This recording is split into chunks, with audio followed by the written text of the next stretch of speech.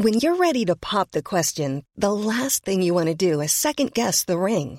At BlueNile.com, you can design a one-of-a-kind ring with the ease and convenience of shopping online. Choose your diamond and setting. When you find the one, you'll get it delivered right to your door. Go to BlueNile.com and use promo code LISTEN to get $50 off your purchase of $500 or more. That's code LISTEN at BlueNile.com for $50 off your purchase. BlueNile.com, code LISTEN. Even on a budget, quality is non-negotiable. That's why Quince is the place to score high-end essentials at 50 to 80% less than similar brands. Get your hands on buttery soft cashmere sweaters from just $60, Italian leather jackets, and so much more. And the best part about Quince, they exclusively partner with factories committed to safe, ethical, and responsible manufacturing. Elevate your style without the elevated price tag with Quince. Go to quince.com/upgrade for free shipping and 365-day returns.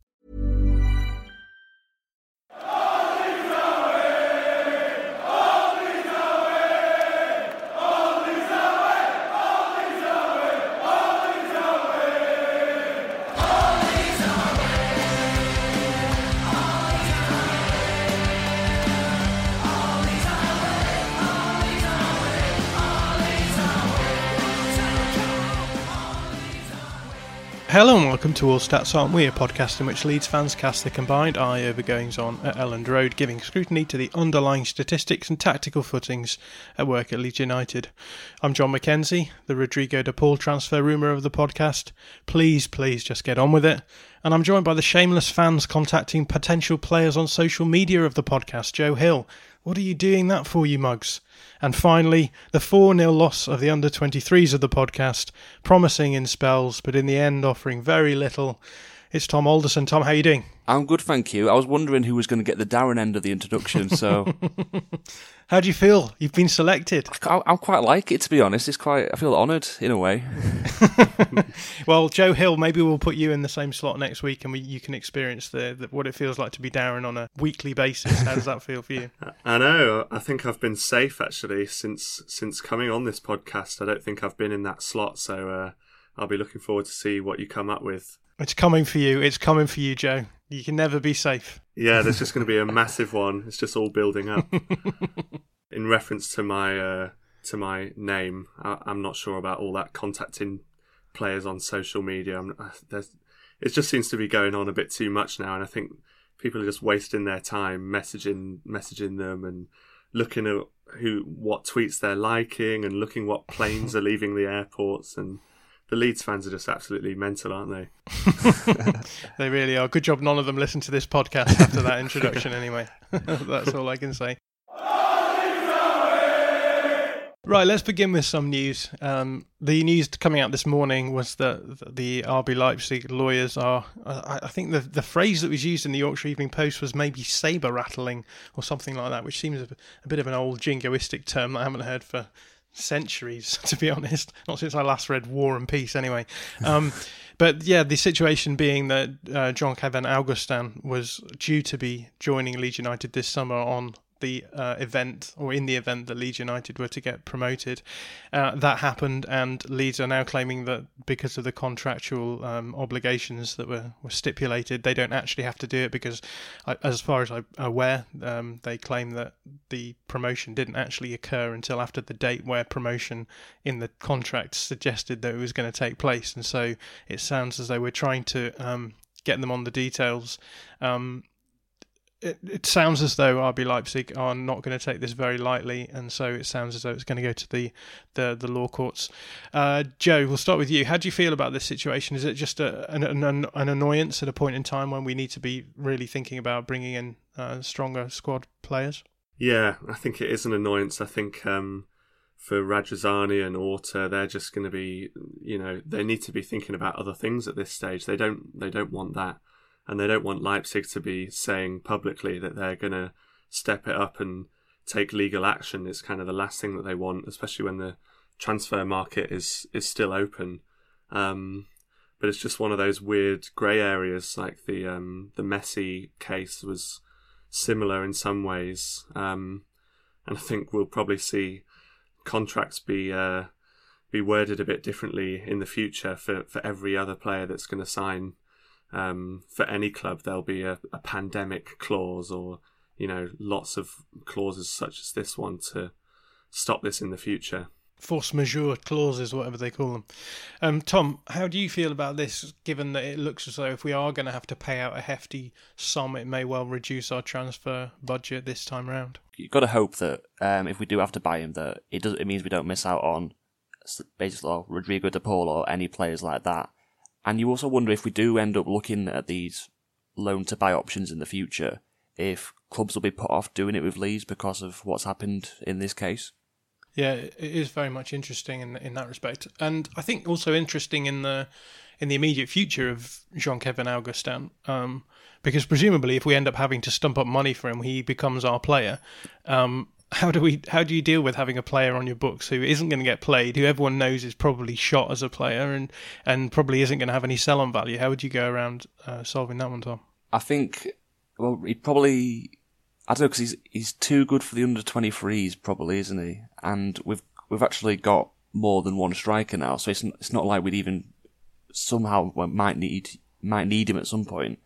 You just got to hope that if it does happen, he doesn't become one of those players where he's just on the books for 5 years and then we have to just try and get him off every summer and then he never leaves. A bit like Wasim Boy or someone like that. He is starting to look a little bit like a very expensive problem. But I guess we'll see how all of this plays out. Leeds are playing tonight in the Carabao Cup. We haven't really done much stuff on this on the channel for interests of time mainly. How are you feeling about the Carabao Cup competition, Joe? I'm quite excited for it, actually. I'm quite excited to see some of the players that have been on the bench or on the fringes. Thinking of like Poveda, Shackleton probably getting 90 minutes, like Douglas. It'd be great to see him. I think there's a few players like that could really do with this cup, just to get them some minutes and just to show Bielsa what they're made of and give them a full 90, because you know what Bielsa's like, he doesn't tend to rotate much. So I think if it wasn't for this competition, players like Douglas and Poveda probably wouldn't get much of a look in. So I'm quite excited for it, yeah. Tom, what do you think the lineup's going to look like? Do you think it will be quite first team heavy, or do you think there will be a lot of space for fringe players? I think it'll be similar to like we saw Derby at the end of the season.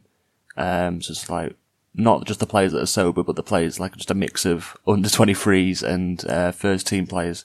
You'd think that Rodrigo would play to just get a start, and he'd play again Koch just to get some minutes. But it'd be interesting if he plays Struijk with Koch or Cooper if he's fit. So it's like get Cooper and Koch's first game done. Yeah, just for the avoidance of doubt, I suspect all of the players will be sober when they play. I don't think Tom was suggesting anything otherwise. On the subject of Koch and Rodrigo, Joe, would you be happier with those two both getting minutes under their belt? Yeah, absolutely. I think it would be good to see them, and I agree with Tom that if Cooper's fit, I think I would start both of them just to get some match time under their belt, playing as a centre-back pairing before the game this weekend. And yeah, I think I'd much prefer to see them playing, scoring goals in a proper competitive match than sort of being saved and playing in a murder ball session instead. So that game is tonight. I think it is available if you can shell out tens of pounds to Carabao Live or whatever their channel is called. But I think I will probably be doing some kind of video analysis, hopefully, on that game on Friday, depending on whether or not I can get a rip of the video. But yeah, there'll be something done on the channel looking back at what happens in that game against Hull. How do we feel about the fact that it is against Hull? Is it just a game where we should really be easing past them at this point? They've dropped down a division. They've lost all their players. How do we feel about Hull being the rivals in this situation, Tom? We should be able to get past them pretty straightforward, really. Like they're not. Well, there's 2 leagues between us for a reason, and even if we put out half a first team, we should just be able to get past them pretty easily, you'd think. Yeah. In terms of just the tournament in general, do you think that Bielsa will be taking it seriously? I mean, in his time at the club, we've never really gone deep in either the FA Cup or the League Cup. So is there going to be a sense in which, now that we've got a slightly reduced schedule with the fewer teams in the Premier League, that he'll be happy to make the most of these midweek fixtures, given that we got into routines of doing those sort of week game fixtures over and over again in the Championship, Joe. Yeah, absolutely. The players have shown the past 2 years that they're fit enough to play Saturday midweek, another Saturday, another midweek. And we went out early. We went out the competition early last year, didn't we? I think it was even in August, or if not September. I think we lost to Stoke. We lost to Stoke and we lost to Preston the year before. That's right. Yeah, and they were both in the second round of the competition. And both times Bielsa really expressed his frustration at going out, and he really showed that he did want to go far in the competition to give these players an opportunity to get full 90 minutes. So I think Bielsa will be taking it very seriously. Right, transfer update. We'll keep this short because I think everyone's sort of up to the eyeballs in this anyway. Rodrigo de Paul still being touted around Europe by his agent. There's talk now of Leeds maybe trying to go for a loan to buy option, so as to be able to afford it, I suspect. Yeah, Tom, how are we feeling about Rodrigo de Paul? Obviously, all the fans want him. He would be a great addition to our team. How likely do you think it is at this point? Do you expect he will eventually end up at Elland Road or not? I'm optimistic. I think if it's going to happen, I reckon it's probably going to be deadline day. Once the agent's just gone around all the clubs in Italy and none of them buy him, I think we might have a chance then. But Leeds don't really do well on deadline day, do they? So I'd rather avoid that if we can. Stay up. Don't go to bed. No, I'm cautiously optimistic, but at the moment it's not looking good. But I do think there is still a chance it could get done. And then the other area of interest is the centre-back area. We've heard that Joško Gvardiol may or may not be coming again. I wonder whether or not this is dependent on what happens with the Jonke van Augustin situation. But a centre-back, what do you feel about this, Joe? Do we need a centre-back going into this season at the moment? I guess we've got Koch and Cooper as starting centre-back, Strauch as a backup, and then I suppose you're looking at Luke Ayling moving across, or then one of the youngsters coming in as well. How do you feel about the centre-back situation? I think I feel exactly the same as I did months ago, and that I have done for a couple of years, is that we are a centre-back light at least. I do like to see two players for every position. So, most teams would be looking at 4 centre-backs at least in a squad. And Struijk has proven that, he can play at the top level. He did okay against Liverpool and he did well towards the end of last season. But that doesn't mean that we suddenly don't need a centre-back, because if Cooper has a long-term injury, or even for a few weeks, I don't know if he's fit this weekend or not, but we can't be looking at Struijk and Koch being our centre-back pairing for a long period of time. I think we really do need to strengthen in that area. The under-23s kicked off their Premier League 2 campaign this week with a 4-0 loss versus Stoke. We're not going to talk about this too much, but what I will say is that we are thinking about doing a monthly podcast which will bring together hopefully the youth system and also the women's team results, and we'll bring on experts in those various areas and have chats with them. So that's something to look out for. That will probably be going up on our Patreon page, but that will be a sort of monthly roundup which will give you the news on the ground for the youth systems and also the women's team. So keep an eye out for that. I did watch that game, although I had to leave at half-time to go and play football myself. And had a much more fruitful time than the under-23s in many respects. So make of that what you will. But I thought the under-23s actually looked very good in possession. We didn't play any centre-backs. We played a 3-3-1-3 with Cody Drama on the right and Bryce Hosanna on the left, and Jenkins in the middle, who, as far as I'm aware, isn't a centre-back. But they in possession of the ball, they controlled it really well. I thought they maybe didn't cause Stoke as many problems as they could. Joe Gelhardt did miss a penalty, I saw. Stoke's goalkeeper was immense. He was very tall and looked very threatening. And also Ryan Shawcross played. And I think when you see sort of under 23s players against senior players like that, you are aware of the physical chasm that exists between youth players and senior players.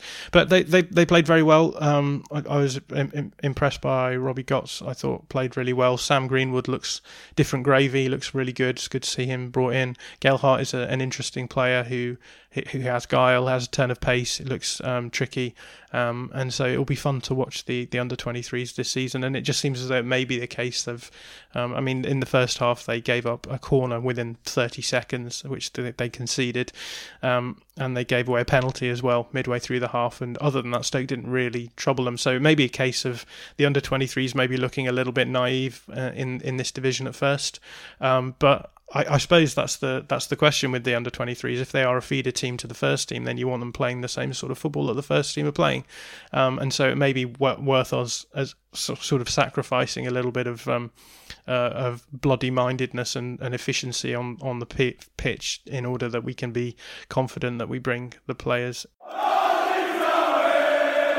We'll leave the under 23s there, and we will move on to talk about Fulham, because this is the Fulham preview episode. I hope I've got that right, because I've been getting preview and review mixed up endlessly here. But this is the Fulham preview because we are looking forward to the Fulham game. And this week I was lucky enough to talk to Jack J. Collins of the Fulhamish podcast and Bleacher Report, and this is what he had to say. So Jack, hi, how are you doing? Yeah, not too bad. I mean, not the start that we wanted, but alas, Arsenal. It was always going to be a tough game, and kind of it starts from here, I reckon. So we'll see. We'll see how we go. It feels like yesterday that we were talking. It's probably because it wasn't that long ago. It's been an interesting time since then. What's happened for Fulham since we last chatted? Well, I mean, we spoke before the Leeds game in the Championship, so what was that, April? And we kind of hit that period where it was, we lost that game, we lost the Brentford game, and I think there were big questions about whether Fulham would finish in a playoff spot. So to be sitting here talking about a Premier League fixture between our two clubs, I mean, something's gone right, which is good. I mean, we went off the back of that Leeds loss where we started quite well, and then from there, fell away. It was the end of our kind of losing run, and we didn't lose another game. Well, we lost to Cardiff in the semi-final second leg, but we didn't lose another meaningful game from there to the end of the season. And I think that there was a lot of worry about Scott Parker. There was a lot of worry about the side, but from that point onwards, and pretty much from that game onwards, he showed that kind of grit and guile that we hadn't really seen for the rest of the season. And Fulham managed to put together an incredible end to the season, one that stretched all the way into the playoffs. And so I think we're learning. We definitely learned towards the end of last season, and now we're sort of sitting in this new position where we're not sure if this is going to be exactly like last time. And I think the way that there's no fans, etc., it all just feels a little bit off. So I know that things are reasonably okay in the Fulham camp. It's quite settled, but I think there are nerves as well, as much as anything else. Yeah, it's an interesting one, isn't it? Because to go straight to Scott Parker, it feels as though Fulham fans have been sitting on the fence with him and saying all along, we'll see how you do in the Championship, and if you get us into the Premier League, then fair enough. And You're in a situation where he's done that. So how do you feel about that now, going into the Premier League again with Scott Parker, who had a pretty ignominious time of it in the Premier League last time round? Yeah, I mean, it was sort of a free hit for him last time round. We were basically already relegated. I think we had games against Liverpool and Chelsea, and if we lost both, we were relegated, and we duly lost both and were relegated. So it was one of those things where he kind of got that free hit, but he did get the side kind of going again, and he did take he took a side that was down in the dumps and started to reinvigorate it. And he's spoken at length about the fact that the dressing room was one that it had a terrible mentality. It was broken. It was shattered as a spirit. And half of this season has been trying to get that mentality and spirit back in the right place. And he seems to have done that. So I mean, I wrote an article before the playoffs saying that what Scott Parker had done over the course of the year was basically started to learn his lessons and take the mistakes he made, and he made plenty of mistakes, there's no bones about it, but took them and learned from them in a way that perhaps other managers don't. We saw him change his style from game to game and actually learn from those mistakes, culminating in that win over Brentford in the playoff final. Now, if you looked at the first game back after the restart where we played Brentford, and I went on Fulhamish straight after that and said Scott Parker was tactically outplayed by a superior coach in Thomas Frank, who took the game by the scruff of the neck and changed the game to his advantage and beat Fulham. His changes changed the game, and Scott Parker waiting and being kind of a reactive rather than proactive manager was the term I used at the time, was kind of the whole reason Fulham fell apart in the end of that game. Now, you fast forward to the playoff final, and I think Scott Parker tactically outclassed Thomas Frank, and it was a man who the media were falling over themselves to praise. And I think that what you look at in that's kind of, I don't know, symptomatic perhaps of the entire season. What they have done is learned he's learned from his mistakes, taken the lessons from each and every time he's played against a manager and kind of fast forwarded them into what Fulham were doing. So I think Parker deserves a chance. I think he will probably get the season unless something goes drastically wrong. Although I said that about Stevie Jokanovic, so who really knows? But I think that there is a relationship building where Fulham think that, okay, even if we go down again, Scott Parker has the chops, as he's shown, to get us up. And I think the contracts being renewed of players like Dennis Odoi, of Joe Bryan, of Josh Onoma is kind of testament to the fact that these players are, somewhere between the Championship and the Premier League. If I'm honest, I think that's where they're kind of fitting, and it's kind of, if we go down, we are locked in to a load of different players who we know can do it in the Championship. So I think there is a kind of sense that this season seems to be give it your best shot, don't absolutely wreck it, don't come 20th, 20 points off, but be in the scrap. And if it does go wrong, then there's going to be a future for Scott Parker and for this club. How was the summer for you? There's been a fair amount of business for you in terms of the squad. Are you happy with where the squad has ended up? I'm starting to become happier, I think is the truth. That we picked up 3 players last week in Ola Aina from Torino, Kenny Tete from Lyon, and Alphonse Areola from PSG. So that was a good week. I think Fulham are desperately basically in need of a centre-back. I know we'll discuss Tim Ream and Michael Hector's performances a little bit more, but I think we're starting to make signings in the right areas. We were crying out for a right-back.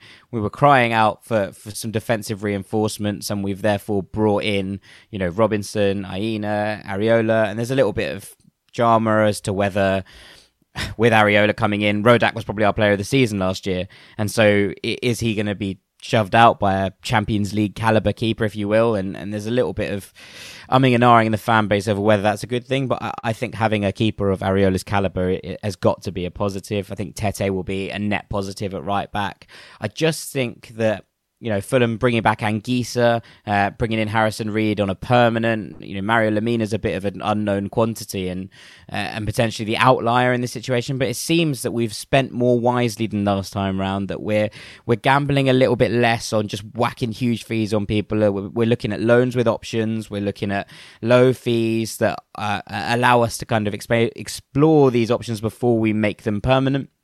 And if that's the case, I'm reasonably happy. I think we need 2 centre-backs and probably 2 wingers, if I'm honest, but I don't see them coming in till towards the end of the window. And despite that fairly busy summer, you've come out against Arsenal with a largely unchanged 11. Yeah. How did the fans feel about that? I think people were reasonably okay with it, purely because the signings came in, last week. I think if you'd looked at if Kenny Tete had been in for 2 weeks, 3 weeks, you would have imagined that he would have started. And the same with even the returning players, the likes of Anguissa. We're still not sure whether Jean-Michel Seri is going to have a future at the club, if he's going to play.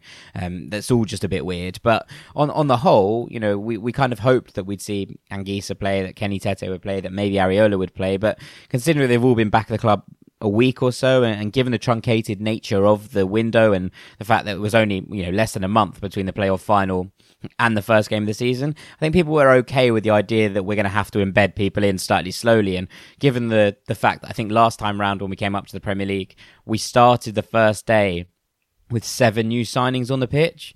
It all went similarly wrong. I think people are more okay with people being kind of assimilated and brought into the side slowly and letting them kind of find their groove within the team before just chucking them in at the deep end. And how do you think that's going to work itself out in the next few weeks? Do you expect there to be new players brought in against Leeds? Yeah, I would say so. I mean, we've obviously both got weird kind of Carabao Cup ties in the middle of these 2 games, which I'd imagine is going to be, a strange kind of element in that. Do you now try and blood the new people midweek and then risk them not being fit for Saturday? Or so there's lots of kind of strange questions about why there's a Carabao Cup tie in the middle of this week. But alas, it is what it is, and we've got to kind of deal with it. I think that we'll see a change at right back. I can't imagine that Dennis Odoi is going to get the nod there again. What I wouldn't be surprised at, given the nature of how the 2 centre-backs performed, is to see Dennis Odoi shifted into the middle. Now, I don't particularly like it as a situation, but if we're going to be looking at trying to stop these kind of lightning counters, and a little bit of pace at the back might stand us in slightly better stead. So I would potentially suggest that we will see Anguissa start, we will see Mitrovic start, and we will see maybe Kenny Tete start at right back for the Leeds game. One conspicuous absentee at the weekend was Alexander Mitrovic. What was the deal there? So obviously he finished the end of last season with an injury. He didn't start in either the playoff semi-finals or the playoff final. Came on 90 minutes pretty much to play extra time. He's played for Serbia in the international break, so he is obviously starting to get back to full fitness. I think it's a combination of 2 things. I would suggest that Scott Parker is still not 100% convinced that he is fully fit. And I think that Parker wanted to play a little bit more transitionally, a little bit more on the counter, which worked, reasonably well in the playoff final against Arsenal. And thus the excuse that Mitrovic was potentially not fully fit was probably one that pedalled quite nicely into his thinking of how Fulham were going to play and how we were going to set up. So I'd imagine it's a combination of those. I don't think there's anything too much to read into it. I'll imagine when Mitrovic is fully fit and firing again, he'll be starting almost every game. So it is just one of those things where I think Parker was experimenting a little bit, but what we noticed was that Fulham couldn't get out of their own half and make it stick, and that's what Mitrovic gives you. So I would imagine that he will be assimilated back into the side in reasonably rapid fashion. Well, let's talk about the Arsenal game from the weekend. One of the things that we've just done in our podcast is sort of trying to determine how much you can really take away from a game against a team like Liverpool or Arsenal. Did you learn anything from it as Fulham fans, or was it just a case of being a game against one of the big 6, so you can sort of afford to lose it? I mean, I think last time we went into too many different things suggesting that they were a free hit. You look at, if you do that, then you're writing off 12 games of the season already. If you just count the big 6, home and away, you're suddenly putting yourself at a huge disadvantage. And even if you do lose all 12 of those games, to look at them a free hit is wrong. And I think, given that Arsenal were in reasonably good form, I think they're going to be a very decent side this season. I'm quite hot on Arsenal as a whole. But I don't think you can look at things as free hits, especially at home. I think the Leeds game away to the champions, I think you can look at as more of a free hit because, very few teams go to Anfield and get anything. I mean, very few teams go to Anfield and score 3 goals. So, net positives. But it is one of those things where for us, I didn't want to look at Arsenal as a free hit. But as soon as you concede a sloppy goal on 3 minutes, you know you're going to be in for a long afternoon. And I think that kind of completely undone the game plan. What I learned from it was that Fulham need players that can carry the ball in transition. I thought both of our wingers were devastatingly ineffective. And it was one of those really painful things to watch where all we needed was to release the pressure valve a little bit more occasionally. And mistakes happen, but mistakes happen because you get put under the cosh again and again and again and again. And ultimately, if we are not going to create chances, if we're not going to be able to carry the ball out of our own half, then we're going to invite pressure and invite mistakes. So I think what I learned is that Fulham need to need to be more on the front foot. I know it's easy to say and more difficult to implement against a side as good as Arsenal, but if Fulham aren't going to try and play on the front foot, we're going to really struggle against teams, especially at home, as we get penned in more and more and more. And so that's what I learned. I think we need transitional players, and I think we need, before this I was looking at it and going, right, 2 centre-backs and we'll be absolutely fine. And now I'm looking at it and going 2 centre-backs and 2 wingers, and we'll maybe be okay. So we'll see how we go. Tactically, it looks as though Parker changed things up a little. It looked to me like a 4-2-3-1 with Kearney playing in the double pivot along with Reed, and Cavaliero brought in as a wide attacker with Cabanas shifted out onto the opposite wing. And Onoma was given the 10 slot, something that I think is a good idea, but you maybe mentioned before we came on that you have questions about this. We've already talked about Kamara. We haven't really already talked about Kamara, but Kamara was preferred up front. Let's just talk about the formation before we get into the ins and outs of who is playing where. Is this formation just Parker giving the team a little bit more protection in defence in the Premier League? Yeah, I mean, I think it's one of those strange ones where there was a lot of talk about us doing a 4-3-3 last season. I think we actually did play a 4-2-3-1 a lot of the time with Tom Kearney being that 8. I have massive reservations about this. Now, I know why Kearney likes this. Kearney likes the 8 slot because he gets the ball more, he's able to dictate from deep a little bit more, and he basically gets himself involved in the game. Whereas at the 10, especially in games like the weekend, you see Tom Kearney get a little bit lost. But what I struggle with is, yes, Josh Onoma is good in the 10 because he presses aggressively. He does give you more energy and more attrition in that kind of front 4. But I struggle with the idea that Tom Kearney offers you that as an 8, and basically I'd swap them round. I don't think Tom Kearney would do this because I don't think he's happy not receiving the ball for 90% of the game, and I think that's basically the entire reason why he's dropped into this 8 role. But I don't think that Josh Onoma pulls the strings in that final third in the way that Fulham need, and especially with a front 3 that was so fast and can be so dynamic. We didn't see much of it, but can be so dynamic. I think you need someone that's able to kind of dictate the play, and in the playoff final, Tom Kearney could do that from the 8 role because he was playing opposition who were of a similar, if not a slightly lower caliber in terms of the players in the middle. But you can't do that in a team which has higher caliber players because you don't get the moment to pick the pass. And so I actually think that I would rather Josh Onoma kind of playing that more attritional 8 role and Tom Kearney being able to dictate when we get the ball into the opposition half, into the final third. Tom Kearney being the one pulling the passes because he's just better at it. One thing that Tom Kearney's always been good at is playing that slide rule pass into a runner.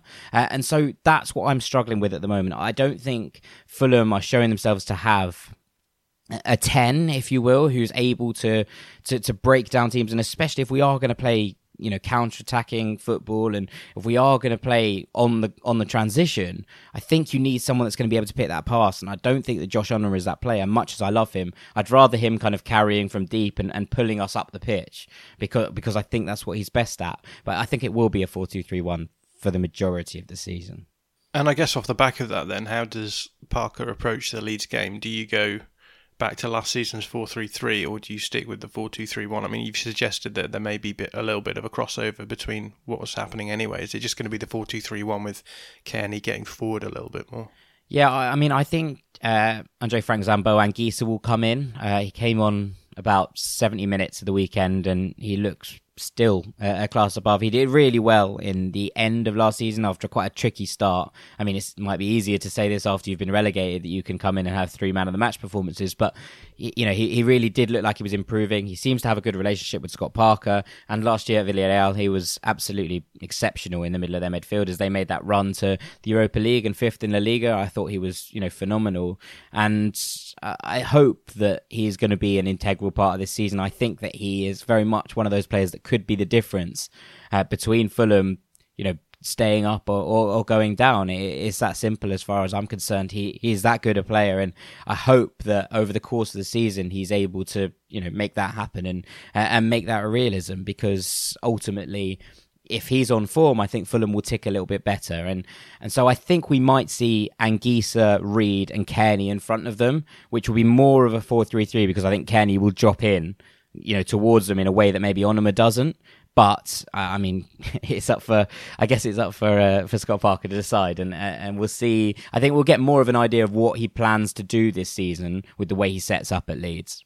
Just one more question about your starting lineup. Questions have been raised about your centre-back partnership after the game. It sounds as though you're in the Ream and Hector aren't good enough camp. Is that true? I love both. Tim Ream has been an incredible servant to the club, and Michael Hector last year when he came in genuinely changed the way that Fulham, operated. It was very much one of those things where you saw. I don't want to compare. I don't want to do the whole very lazy Virgil van Dijk comparison. But when Virgil van Dijk came in at Liverpool, you saw a change immediately, and we saw something similar at Fulham last year when Michael Hector came in. He looked assured, he looked composed, and actually with him in the back line, Fulham looked like a very different unit. Now after the lockdown and when we restarted, he didn't quite have the same oomph, and he made some quite silly mistakes and some other. Strange kind of goings on that didn't look like the Hector that had come back in January. And yesterday he looked a little bit shaky again. So it is one of those things where I think Michael Hector will come good, but I am slightly concerned about how long it's going to take him to get to that level, to get back up to speed. I think Tim Ream it's just slightly past it, and while he's been an incredible servant, and I massively hope he sticks around at the club, I really hope that he goes on to become a coach, etc., etc. But right now, I think we need another left centre back, and I think that will shore up Hector as well because he won't be having to pace cover for two defenders. It's a weird situation that we're in, that Leeds are now playing Fulham so soon after they last played them, and the match has a completely different valence this season, given that this is now a must-win game for both of us for survival rather than for promotion. How are you feeling about this fixture with that in mind? It's a strange one, isn't it? I guess that valence is that we've been here and done this kind of relegation scrap a couple of times in recent history, and I guess for the last few years at least, you've been kind of pushing at the top end of the table and looking at where things are going. Now I know that the last 16 years haven't been kind in many regards and all of those things, but I think in recent history Fulham have more experience in what a relegation scrap entails. Now I don't know if that's going to help or hinder us. I think something that we learned from the weekend is that Leeds are going to be fearless, and especially for the first bit of the season, it's going to be that kind of right, let's go out and get a mentality. And I thought you'd spring out of the blocks. I really did. I thought you would absolutely blitz out of the blocks and potentially fall away in the second half of the season. But it's now one of those things where Fulham have to be very, very careful here, because if Fulham lose 1-0 or 2-1, then yes, it's a very bad result in terms of what a relegation fight might come and look like in April, but ultimately it's a result you can recover from. If Fulham go out and get blitzed 4-5-0, then one, it will give Leeds incredible confidence for the season, and at this point I think it's a distinct possibility given how fast you looked at the weekend and how slow we looked at recovering transitions. But that said, I am worried. I would say that if Fulham can capitalise and start to make things uncomfortable and really take advantage of the fact that I thought you were quite easy to play through for large portions of the weekend. Now it's Liverpool, so you've got to take that with a pinch of salt. But if we could capitalise on that, I think it would be a really, really hard blow, after such an impressive start and a start that has impressed so many people around the football world. I would then say that if Fulham can strike a blow through that, then it will hit very hard, because it will be one of those things where you think, oh, okay, you lose to Liverpool, but losing to Fulham at home is a desperate result. Yeah, it's a funny one as well, because the last time we played, we obviously came away 3-0 winners, but in many respects in the first half, you controlled the game and we sort of picked you off on the break, and that's all well and good when it works out, but it's not always going to work out. And so for me, going into this game is a sort of an interesting test run for seeing how it's going to look a second time around. So yeah, absolutely. I certainly think there's plenty on the line here. In terms of the lineup, how do you think you'll line up on Saturday? So I think Rodak will keep his spot for one more game. So I'm going to say Rodak, Tete, Hector, Ream, because at the moment we have zero other options, and Joe Bryan at left back. I think we'll have Anguissa with Reed and Tom Cairney in the middle, and then I think he will go with Kamara wide, Mitrovic through the middle, and maybe Anthony Knockaert on the right. That's what I would suggest. But I probably would have gone with that lineup on Saturday, and we saw Scott Parker keep faith with the boys who brought him up. So I'm intrigued to see how much leeway he gives his promotion-winning squad before he starts to tinker with it. I've put here, which players do you expect to perform well against Leeds? I guess maybe the question is a little bit more, which players need to perform well against Leeds in particular? I mean, obviously the centre-backs could do with some bolstering, so a good defensive performance would go a long way. We probably see, I would suggest, maybe one debut in Kenny Tete or Aina. So I think a debutant is always under pressure to perform well. But the man I mentioned already, Anguissa, for me, I think he is due a big performance in the middle of the field to kind of really stop this heartbeat working. And if he can get on the ball and dictate from the middle, I think it will go a long way to Fulham being able to get something from the game. And how do you expect the game to go? I would expect us to be less in control than we were the last time round when we played you. We will look to keep the ball, I think, but probably slightly more passively. And I would expect us to not necessarily play for the 0-0, but very much be aware that a clean sheet would be very, very important to us, and that something that we're going to have to learn to do this year as Fulham fans is that Fulham are going to try and win ugly, I think. And ultimately, I think that's going to be the case here. This is the kind of game where if we can stifle and frustrate, then things are going to be different. I think we'll look at the way that Liverpool played against you and think, right, if Leeds can cut Liverpool open that easily, then they can cut us open that easily or more easily. So it is one of those things where I think we will look to be a little bit tighter, a little bit more attritional. I would imagine you'll see quite a lot of niggly fouls from Fulham, and we'll try and break up play. So I don't think we're going to be pretty at the weekend, but I think we will try and basically keep it as a low scorer and hopefully try and nick it. So that would be the way I think Scott Parker will set up. Well, Jack, it's always a pleasure to chat to you. If our listeners want to catch up with the stuff that you're doing elsewhere, what's the best way of them going about doing that? Yeah, I'm at Jack J. Collins, and for all Fulham things, we're at Fulhamish Pod on pretty much every platform. Cool. Well, thanks so much, and enjoy the game if you can. Yeah, we'll see how we go. But thank you for having me, John. Appreciate it.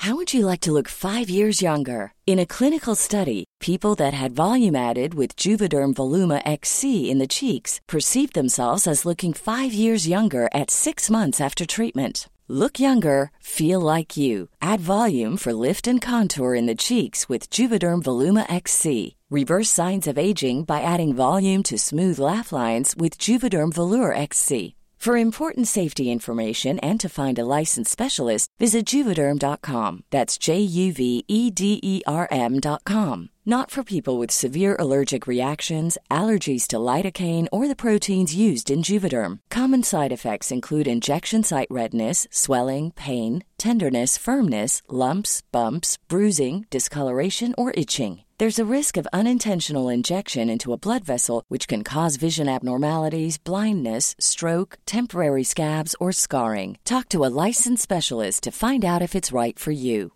Burrow is a furniture company known for timeless design and thoughtful construction, and free shipping, and that extends to their outdoor collection. Their outdoor furniture is built to withstand the elements, featuring rust-proof stainless steel hardware, weather-ready teak, and quick-dry foam cushions. For Memorial Day, get 15% off your Burrow purchase at burrow.com/ACAST and up to 25% off outdoor. That's up to 25% off outdoor furniture at burrow.com/ACAST.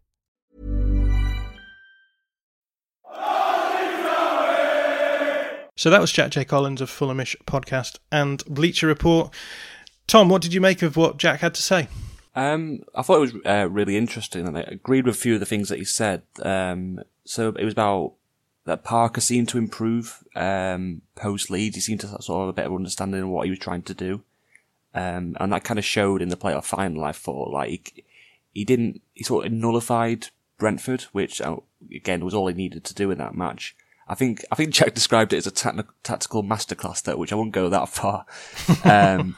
But yeah, I definitely agreed with that. And he also mentioned, and I thought it was interesting how he was talking about Fulham's experience in a relegation battle, which obviously we don't have. And I'm not sure if having no experience of going down is better than having some experience of going down. Bad experience of going down. I'm sure that'll come out in the wash at the end. Yeah, it is interesting, and this is something that I've really been fascinated by, like the extent to which Scott Parker is good or bad. Because I've just written in the tactics preview, which will be going up tomorrow morning, that actually when you look at what Parker has been good at and what he's been bad at, I feel as though off the ball, his Fulham teams are really quite interesting. They're quite good at high pressing. They have quite a good structural awareness of what to do under in a sort of high press situation. But on the ball, Fulham seem to have the same old problems, which are sort of ponderous build-up play, really slow, moving the ball around, and it seems as though the best ideas they can come up with in terms of build-up and chance creation is just moving the ball into wide areas and trying to get it to a striker, a sort of big man striker, be it Abubakar Kamara or Alexander Mitrovic. I don't know if you picked up on any of that, Joe. How did you? Was there anything else that you picked up on from what Jack had to say? Yeah, I mean, he did. He touched on the Mitrovic thing, didn't he? And he said that he didn't feel that Fulham could really get out their half without Mitrovic, which I thought was really interesting. I will be expecting to see Mitro start the game. I think he was just coming back from international break and, he wasn't fully fit for it. But he also seemed to talk a lot about their starting 11 and how, last week wasn't necessarily their best starting 11 and he'd be expecting to see a fair few changes, which is really interesting because from a Leeds point of view, I think, well, with the exception of Cooper, whether he starts or not, everyone else is probably just going to keep their place. And we all know that. We all know how Bielsa works. But with Parker, it's this kind of will he, won't he with the new players or with the team that got them promoted. So that was really interesting to hear him talking in depth about that. Yeah, and again, something that I mentioned in the tactics preview is that Fulham are playing a different system out of possession with this 4-2-2-2 sort of setup that they have, which I think was quite smart against Arsenal's 3-4-3 because it just allowed them to ring off the central midfielders a little bit and then press them in certain ways that caused them real problems in the first half. Obviously with the caveat again that it's football isn't simply about stopping the other team from scoring, it's also about creating chances of your own. But I think that raises questions about how Scott Parker will approach this game, because something that I mentioned in the tactics preview is that the 4-2-2-2 off the ball structure works really well against Arsenal's 3-4-3, but I don't think it will work quite so well against Leeds' 4-1-4-1. And so the question then becomes, well, how do you respond to playing against Leeds? Do you go back to playing the same sort of formation that you played in the Championship when you were playing against Leeds if you're Fulham? And I do think that raises some really interesting questions. It seemed as though, to me anyway, in the Arsenal game, Tom Cairney was being played in a double pivot with Harrison Reed, so they were both playing quite deep.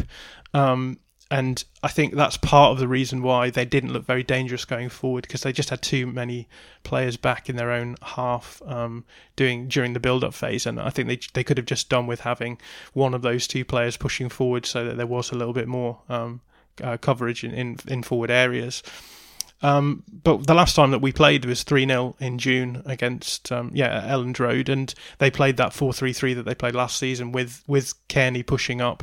They had Ariata playing actually, who obviously isn't in the picture now, but he sort of sat in a little bit deeper as well. So I guess the question then becomes a personnel one. Who do you play in that maybe slightly deeper role? Do you stick with Cairney, who is traditionally like a creative 10, weirdly, and play Josh Onomah as the more attacking player, or do you switch them around, which is something that Jack suggested in his piece as well? So yeah, in light of that, Joe, how would you think that Scott Parker will go around solving these issues? Is it a case of just going back to last season's form and thinking, we caused Leeds a fair amount of problems really in terms of out of possession stuff, and were Leeds' finishing not as clinical as it was, maybe that match would have gone a different way?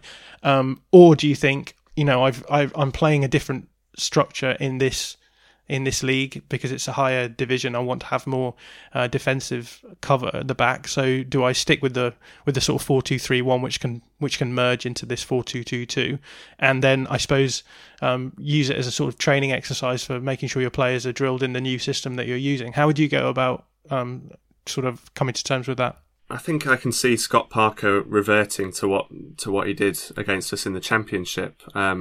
I think that's a system that they were playing a lot of the time last year.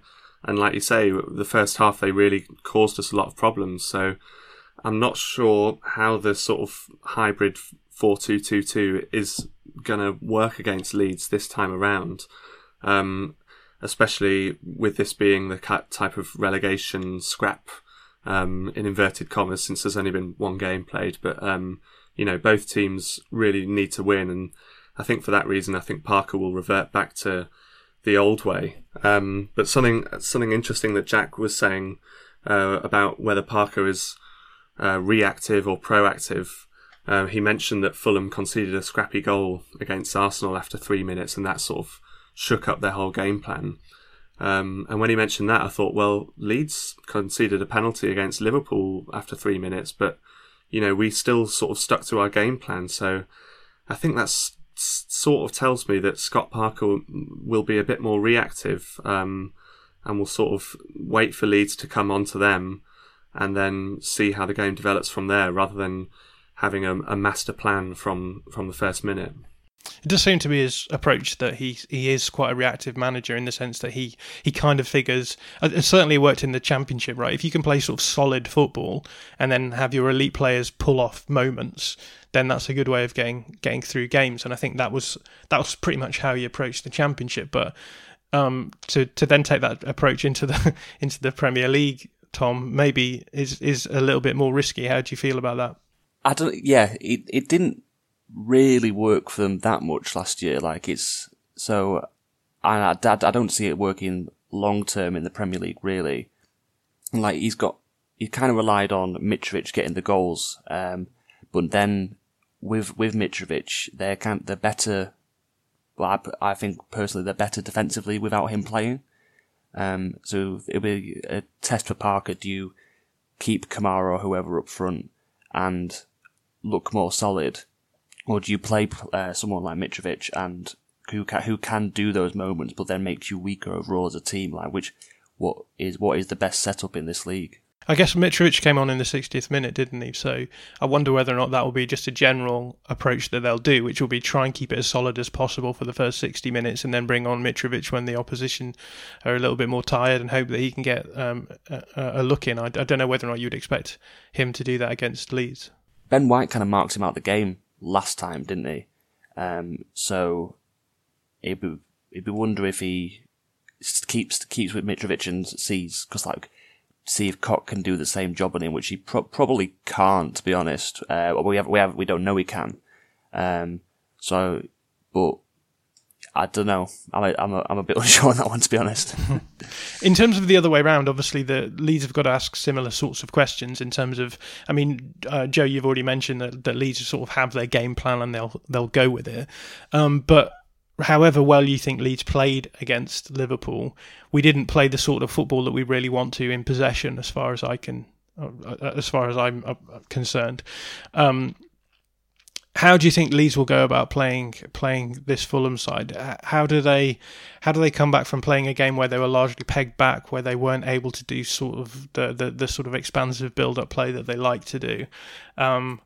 Will it simply be a case of them saying, right now, this is going to be a system which actually benefits us a little bit more, we're going to have more time on the ball, let's cause them problems? Or do you think actually it will be much the same as last week, in the sense that Liverpool did press high and Liverpool didn't really let us settle on the ball, and Fulham will want to do the same kind of thing? And it could be another game where, I mentioned this actually chatting to the Fulhamish guys this morning, doing the opposite podcast for them. Leeds sometimes look quite good when they're sort of underdogs a little bit, and it does seem to benefit their finishing in that respect. So we saw against Fulham, we scored 3 goals, massively overperforming our XG. The same was true against Liverpool. We scored 3 goals and massively overperformed our XG. do you see any similarities between the Fulham and Liverpool games for us, or do you think it will just be a completely different game? I think it will be quite different, to be honest. I think the way that Liverpool press is extremely unique. And the fact that Leeds were playing so aggressively as well as Liverpool did sort of lead it to being this goal fest. And I don't think it is going to be that. I think if Fulham do press us, I mean, they would have seen the Liverpool game and they would have seen that you can get some luck against Leeds if you do press quite high and play quite aggressively. But I think if they do that, it will be sort of first 15, 20 minutes type thing where, you know, the sort of classic let them know you're there first 15 minutes and get at them. And then maybe, you know, if it's still 0-0 after that stage, then save your legs and sort of sit back, and then we'll wait if Mitro comes on, or we'll wait to see if there's a moment of magic in the game. But I do think it'll be different. I think it'll be more similar to the games in the Championship, where Leeds are dominating possession and looking to break sides down rather than last week. Yeah, and with that in mind, I guess what would you say that the areas of weakness that that Fulham have are that make them vulnerable to Leeds? I think we've already mentioned with Jack the centre back partnership is already being questioned by Fulham, and I think they're you know, we can say all we want about their high pressing system being quite effective in many respects, but it does leave them exposed at the back. Do you think that's the key for Leeds then? Do we attack wide areas, deep areas, and try and get their centre backs running back towards goal? Because I'm just thinking back to the goals that we scored against them at Elland Road, and a lot of them were from sort of wide areas, getting the ball across the box quickly, and them just being out of position. Is that how you feel about it, Joe? Yeah, absolutely. I think that's a vulnerable area that we can attack.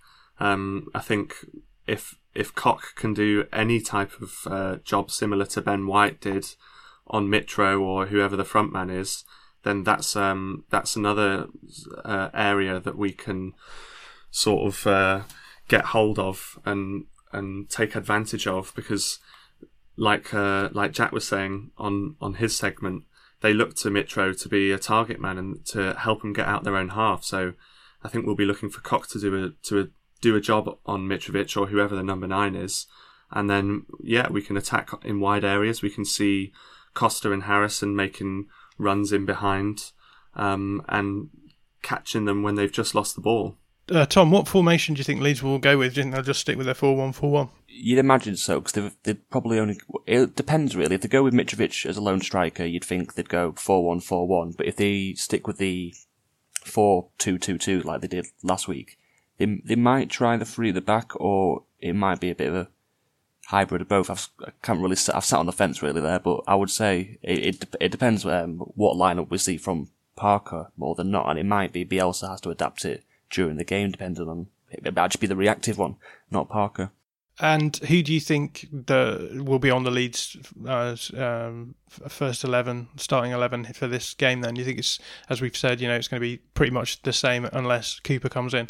The one I thought about was that maybe would he go without Dallas, because I think he struggled a bit against Fulham last time in the first half, especially against Knockout. So I wondered if he might be tempted to try someone else there, but realistically Dallas is going to play every game.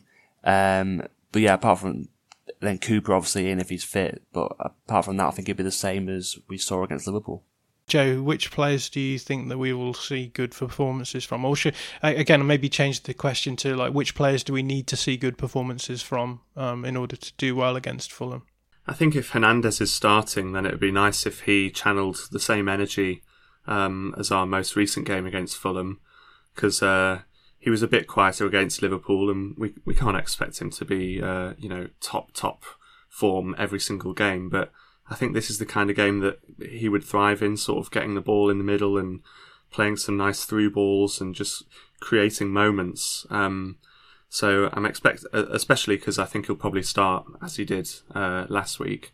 I think I'm expecting a good performance from him, and I think if Struijk does start, then we'll be looking for him to put in another good performance alongside Koch, because those two really need to, settle into their dynamic as a centre-back pairing, because it may well be deployed on several occasions this season. Yeah, Tom, do you want to add any other players that you would like to see play well? Attacking wise, I think it'd be Harrison and Costa. They were really good against Liverpool last weekend, and I think, like we've said, the Fulham fullbacks are there to be got at, and if they can have good games, we can neutralise the Fulham's threats from the fullbacks. Because when I watched the Fulham Arsenal game, and it just like Adoy and Brian were just bombing on, and there was just so much space in behind. So if Costa and Harrison can do something with that, then I think we're probably in for a good day. And how are you expecting the game to unfold on Saturday? I think we'll see it probably pretty similar to last time. Fulham have the majority of the ball and will get them on the break. I don't think he's going to revert to us being like most of the Championship games where we're going to have the majority possession. I could see us in more of a similar style to what we actually saw against Liverpool, just less high-paced probably. How about you, Joe? Yeah, like I mentioned earlier, I don't think Fulham will press with the same intensity, so it shouldn't be as mad as the Liverpool game. I don't think it's going to be a goal fest at all. I think it could be one of those games that stays 0-0 for quite a while, and they're just looking for someone to make a breakthrough, and we're just trying to play our football and trying to do the same thing to them. So I think it will be closer, but at the same time, I'm confident that we have it in ourselves to get the win. So there you have it. That's the All Stats On we take on the Fulham game this Saturday. It's kicking off at 3 p.m, I believe, so a nice Saturday fixture. And we're lucky in that we're able to watch all fixtures in the next few weeks at least. So that one will be on, I think, BT Sport. Right, just a little bit of housekeeping. Firstly, the tactics thread will be going up at some point tomorrow, depending on when this comes out. It will be out on Thursday morning at some point. So if you're interested in looking at what it was that I was talking about a little bit at times in this podcast, then head over to our Twitter account and you should be able to find the tactics preview over there. If you like our content and you want to get more of it, we have a Patreon channel which allows us to put bonus material up for subscribers. We have loads of things over there. We have extra podcasts, we have written stuff, we also have a lot of video analysis that goes up there. I've just done a video analysis piece looking back at the Liverpool game, picking out 5 areas that we could learn from that game. So if that sounds interesting to you, head over to patreon.com/allstatsaren'twe and have a look at it. 3 people who have done that this week are Grant, Shayna McElstrom and Adrian Shadua. Thank you for getting on board, guys. We'll be back on Monday, as always, with a review episode I've got that right, haven't I? Review, yes. A review episode looking back on the Fulham game, which hopefully will be a good, fun episode to record. But until then, thank you so much, Joe. Thank you very much. And thank you, Tom. Thank you very much. And we'll see you on Monday.